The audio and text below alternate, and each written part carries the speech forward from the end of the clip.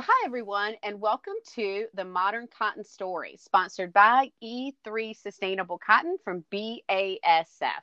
I'm Jennifer Crumpler, Fiber Development Manager and Manager of the E3 Sustainable Cotton Program from BASF, and I'm the host of today's program.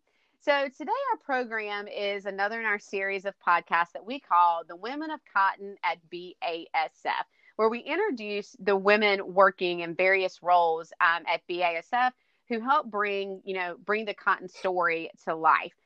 We've had sales reps on with Elizabeth and Cassidy. We've had our marketing and product managers on with Rachel and Hadley. We have had, with Kate and Kelly talking about plant health and some of the CP products. Well, today I'm super excited to introduce another female from BASF, Linda Trolinder. She serves as the Senior Vice President of Research and Development for Seeds and Traits at BASF. And I'm also joined today by my good friend, industry consultant, Bob Antoshak. So, Bob, welcome back and good to have you on the show. Well, thanks, Jennifer. It's always a pleasure to do these with you. And hope your day is going well. I'm having a good one for a Monday. Hey, so. Yeah, it is. It's a Monday. I feel like I've tried to get all my calls and everything in. From last week, it seems like everything. I'm like, I'm going to pack them in at the beginning of the week and later in the week have a couple of days, but that never seems to work out, I have good intentions. But I'm also happy to introduce to our listeners today's guest, Linda Trolinder. And as I said, Linda heads up and serves at BASF as our Senior Vice President for Research and Development. And so that's a big, huge role. And, Linda, I'm super excited to have you today and have you here. So how are you doing today? I'm doing well. Thanks, Jennifer. It's good to be here. Wonderful. And, for our listeners to know, Linda's had such an accomplished career in seeds and traits, biotechnology, life sciences, agriculture, cotton in particular. And I know, her background and history, especially because I know I've heard you talk some to, the influence from some of your family they've had on your career. So I wondered if you would mind sharing a little bit about your background with our audience and, how did you find your way into agriculture? Sure, I'd love to. I think I seem to have been born into it. I come from a long history of farming family, so on both my mother and my father's side, but I spent as a child my summers, early years, working on my grandparents' farms and what we called then chopping cotton. And so hoeing out weeds, handheld, and baling and hauling hay and a number of other farm tasks that you can think of, that from everything from washing down equipment to hauling hay in the field and chopping cotton and taking care of all the medial tasks that sometimes all the kids and grandkids get to do. I learned. Look, I grew up helping because my family grew up, had tobacco. And so I tell people one day, look at me. I'm like, yeah, I learned real quick because we had back in the day when it was hand cropping tobacco. And, we had to take it and you had to hand crop it. Then you put it on a stringer. And my job was to lay the stick. And I think I learned pretty young. And I tell my dad, he taught me this, that if I laid the stick the wrong way once or twice and the needle messed up, they would get mad and they'd tell me to take the tractor to the field and pick up a trailer. And I'd much rather do that. So we definitely understand some of those tasks we were tasked to do growing up on the farm. Yeah. Well, that was kind of me, although I didn't live on a farm as a kid. My grandparents still did, and we lived in town, but I always had to spend the summers out there and worked through the summers for my grandparents. So I spent many, many long, hot hours on the end of a hoe. Yeah. But my mother also worked in agriculture as well. As she got older, she decided she needed to do something other than being a housewife. She had 5 kids and she decided to go back to school, and originally thought she was going to be a school teacher, but the science bug caught her and bit her good. And so she went on to get her undergraduate degree, but also her graduate degree in the life sciences, and became what many people would consider a pioneer in the industry for the cottonseed business, where she developed the technology that is utilized even still today to generate the genetically modified crops that are sold in the market. So she was responsible for developing the transformation system that's utilized to regenerate cotton. And so that's her background. And as a kid, when I was around 14 years of age, my mother began carrying me off to the lab with her while she was still in graduate school. And just to keep me busy, I guess, because she didn't have anything else to keep me busy with, just wanted to keep me out of trouble, I think. Yeah. I think our parents found all kinds of things for us teenage girls to do to keep us out of trouble. Absolutely. But there I was in the lab with her up at Texas Tech, taking pHing solutions and helping her out with tissue culture and pouring plates for her, and just got exposed to it very early on. And so, I got the science bug bit me as well. And so it put me on that same path as my mother. So, and I'm grateful for that today. Well, Linda, you're not just another PhD. I'll say that. I'll put it that way. You have a great background, and I know who to call if I ever have trouble exactly. with my crop for sure. So I think that's really cool. But again, your background's amazing. I have a couple of questions for you. Today we're recording on International Women's Day, so I thought it was appropriate to ask you how is it as a woman to work at BASF, and if you had any advice for women interested in entering the field of agriculture. Wow, how is it as a woman working at BASF? I think it's fantastic. I think BASF is very mindful about its diversity and inclusion targets and what they want to achieve. I think it's a very good place to be.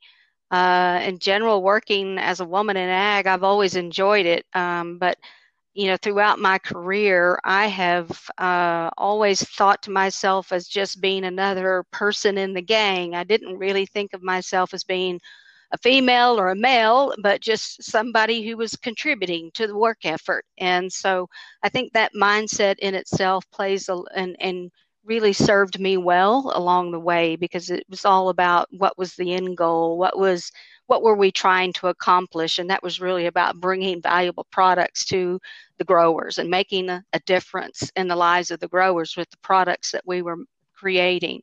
And, if you keep that single goal in mind, I think you will always be successful, whether you're male or female. I think it's all about, delivering a product to your customer and making a difference in the lives of others. That's what matters.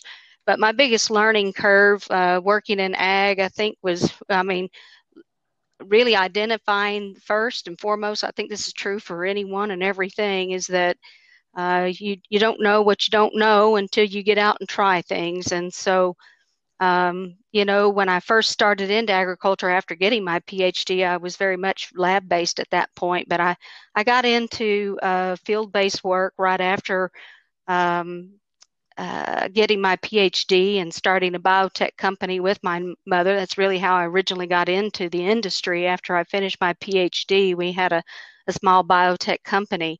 But as a small business owner, you literally have to do everything from the toilet washing to the business deals. Yes. So you get involved in everything, and I got involved in doing a lot of the field work and some of the field activities that I had not, been really doing heavily, even as a kid on a farm. I wasn't the person driving the tractor, and I have to say I can't drive a tractor so in such a straight row as some folks. So I always admire everyone that works in our field stations who can really drive a very straight row. But I was never really great at that. Hey, I know. But learning everything from of the business, from genes that you put into plants to genes that you put on your legs. It was a steep learning curve for me, but it was really invigorating. I really thoroughly enjoyed it, learning everything, not only from the science end of it, but from the field part of it, from the business aspect of it, all the way to spinning into clothes. And so I'm a learner by nature. That's where I thrive. And so it was something that was just very fulfilling for me. Yeah, and I love how you said that, Linda, from genes in the plants to genes on your legs. I think that that I love that. That was great, and I think a lot of our audience that listen, of course, we have some who are in the ag industry, but a lot of our audience is in the textile and apparel industries, and I know you've had experience because a lot of times agriculture, I think, is really hard to understand or hard to know.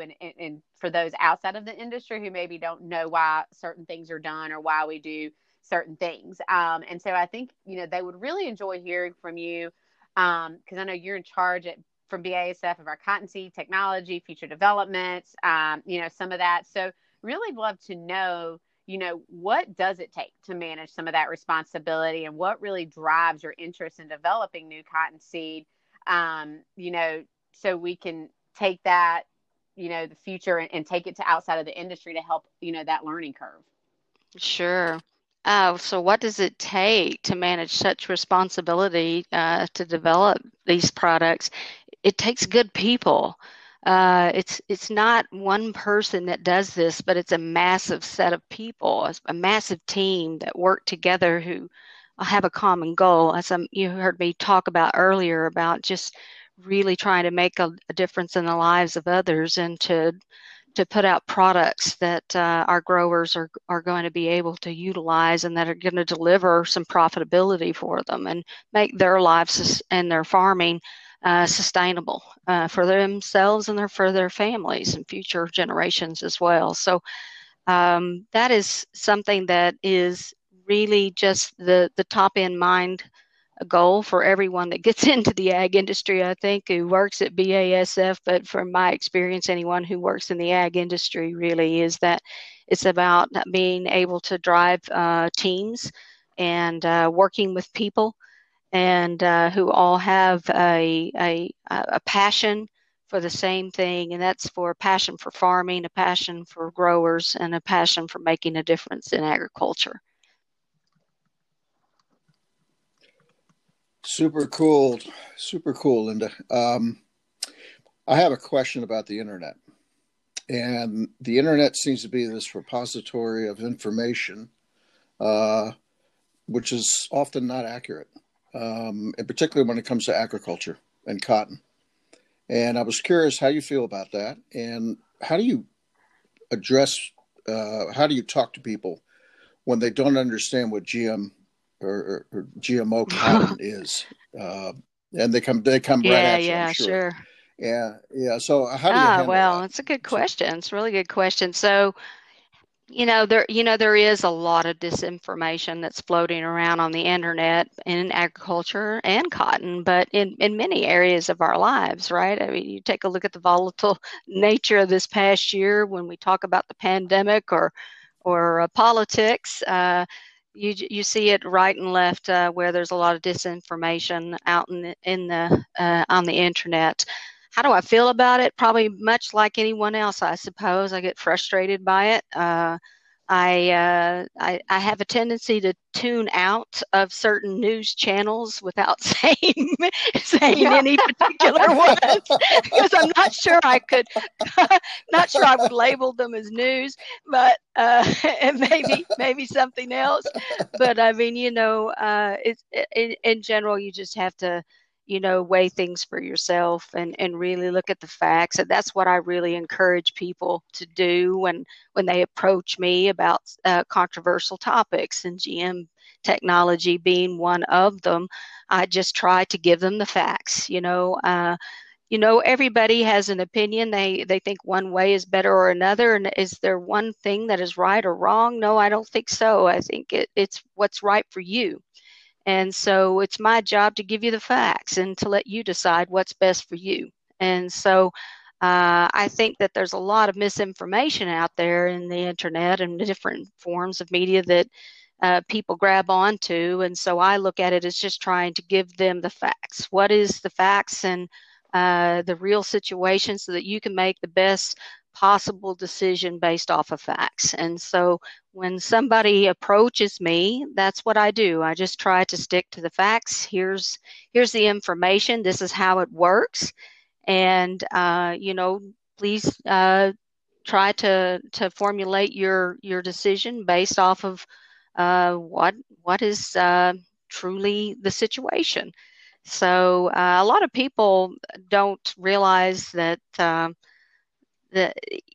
the technical details and the vast amount of research that goes into developing some of these products, and how rigorous of exercise it is to really register some of these products for our growers to utilize. And it's every bit as rigorous as what you might think of some of the pharmaceutical industry has to apply for.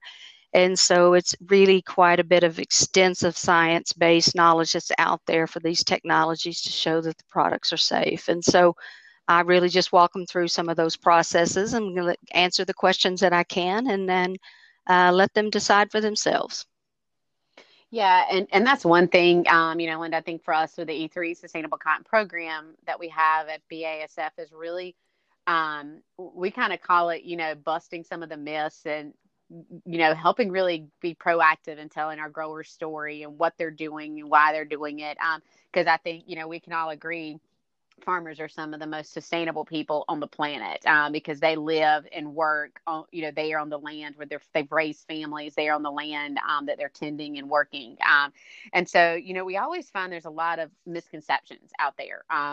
For example, cotton being a thirsty plant, water use and some of that. So that's why, one of the areas we capture information on, so we can share with the audience or, with others about, well, hey, because for us, this is just one data point. In 2019, 52% of our growers had no irrigation. They relied on natural rainfall, which, a lot of times that's a misconception, and people don't understand, oh, wait, okay, that's really what happened. And so when we talk about that, what do you think maybe has been one of the biggest misconceptions or biggest misunderstandings, about agriculture, about what, you do and where your career has been based at, that we've seen in the media or public, when it comes to growing cotton and what it really takes to produce it in the first place, because I'm sure you've definitely ran across some of those in your career. Sure, you bet. And you hit it, the nail right on the head, Jennifer, when it comes to about water usage, that being one of the big ones when it comes to cotton, not only from growing it, but also processing it in the textile industry. Around the water utilization is always a question. And you hear it discussed quite a bit with regards to cotton, but in reality, cotton is a fairly drought tolerant plant when compared to other crops like corn. Corn uses a lot more water.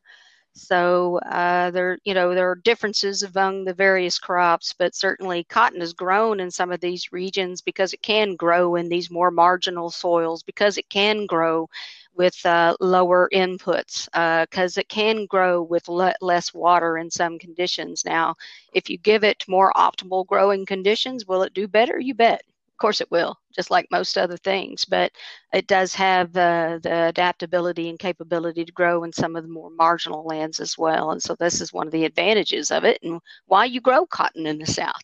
And so why we grow cotton in West Texas, where we can grow it without irrigation, and in some areas we might not produce as much as we'd like without the irrigation, but certainly we're able to still produce it. So I think that is one of the most common ones. The other one, and I think is that I have heard over the years, and I think this is changing somewhat, is that, I can remember as a kid and even in high school, people thinking that farmers were just, these wealthy people with these large, vast amounts of land, and they just had hands that went out and did all the work for them, et cetera, and they made some money. And well, this just really isn't the case, really. It takes quite a substantial sized farm to support even a small sized family.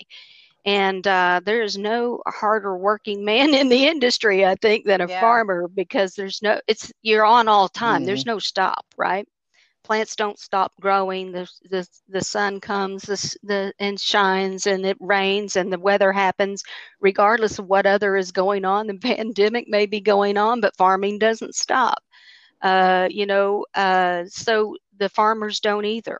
And I can tell you, there's a great image. I've seen it on LinkedIn before, where there's a picker going in the field, and it's probably about 11 o'clock at night. It's after dark, and you can tell that the driver is tired, but they're harvesting even after dark. And this is just a really good depiction of a farmer, because they get up in the dark, and they go to work, and they don't come out of the field until after dark often. And so there's some of the most hardest working, loyal people in the industry, or in that I have ever met across any industry. And so I think sometimes that has been a misconception, that when I engage with people who are outside of ag, they have a very different impression of a farmer, who a farmer is and what he does, and how much work it really takes to grow a crop. One of the things, Linda, that I know Jennifer and I have seen time and again are clothing, people out of the clothing trade say, and they have all these opinions about what makes cotton sustainable or not, what makes cotton good or bad, according to their definitions and all, and it's all over the place. And yet these people, self-proclaimed experts, have never even been on a field before. It's just amazing. Yeah, I think that's one of my biggest things that was, my biggest learning curve. I've been in the industry probably, 18, 20 years. And I guess it never occurred to me, because I just always thought, but, in the last year and a half working in this part of the industry, is realizing so many people who make the decisions at the end of the day, or, who want to say how to grow or how to do cotton, they've never been in a field. They've never seen a cotton plant. They've never talked to a farmer. And like as Bob said, it just has been a real eye opener for me to learn that's kind of been the case in the industry for a while. They have sustainability indexes that are created, and it shows that synthetic fibers are more somehow better for the planet than naturally grown product. I don't know. I don't quite get that. But be it as it may, that's what a lot of the people in the clothing industry react to. So it leads up to a question of really BASF has this huge array of online information that's available. Of course, we have E3 and all the data that's available. Are there any other aspects of either the website or other reports that BASF's involved with that you could point to that could help people to become better educated? Certainly, there's quite a number of information that's coming out right now with regards to our pipeline. So there was a recent press release about our innovation pipeline. If you haven't seen it, you'll probably see that on aginnovation.com with regards to LinkedIn. But I would, just recommend you go out there and take a look at that. You'll see what all we have available. You'll learn more about what BASF has in its pipeline in itself, but also there's quite a bit of information with regards to our sustainability targets and how we apply sustainability criteria, not only in our processes while we're developing products, but in the target deliverables of the products themselves. So BASF is very much focused in on helping to be a stronger partner in sustainability in agriculture. Yeah, and I appreciate that so much, Linda. And so all of our listeners, definitely go in. BASF does have a presence on, all the social media channels, whether it's LinkedIn or Facebook, our website. You can definitely get the information. There's some other, great information websites that are out there as well that you can get that information from. And I think it's great to go straight to the source, so BASF or other ag industries, just to really kind of get the science and information behind it. So Linda, I thank you so much for being on today. I've really, I love every time I hear your story. I've heard it a couple of different times on calls I've been on, and it just really is amazing to me, kind of that pioneer, that your mother and then you kind of followed through in those steps. And the best thing about it, and I think our listeners can tell today, just the passion in your voice, and that you really just love what you do at the end of the day.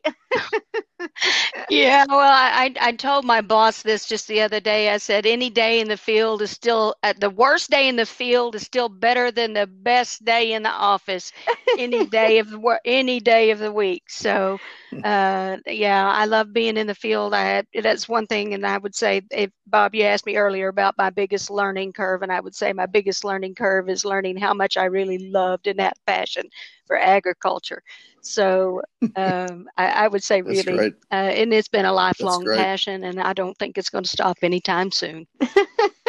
No, well, I appreciate that. So, Linda, thanks so much for joining us today. And Bob, thank you too. I think it's been a great discussion. And I'd also like to thank you, our listeners, for joining us, and hope that you enjoyed this episode in the Women of Cotton at BASF. And as Bob said, we're recording this today on International Women's Day. So it's really exciting to have, to be able to share the story of, a female who's given so much to the industry. So should you have any questions about our E3 Sustainable Cotton program, please email me at e3cotton@basf.com. And don't forget to follow us on social media at E3 Sustainable Cotton. Thanks so much, and see you next time.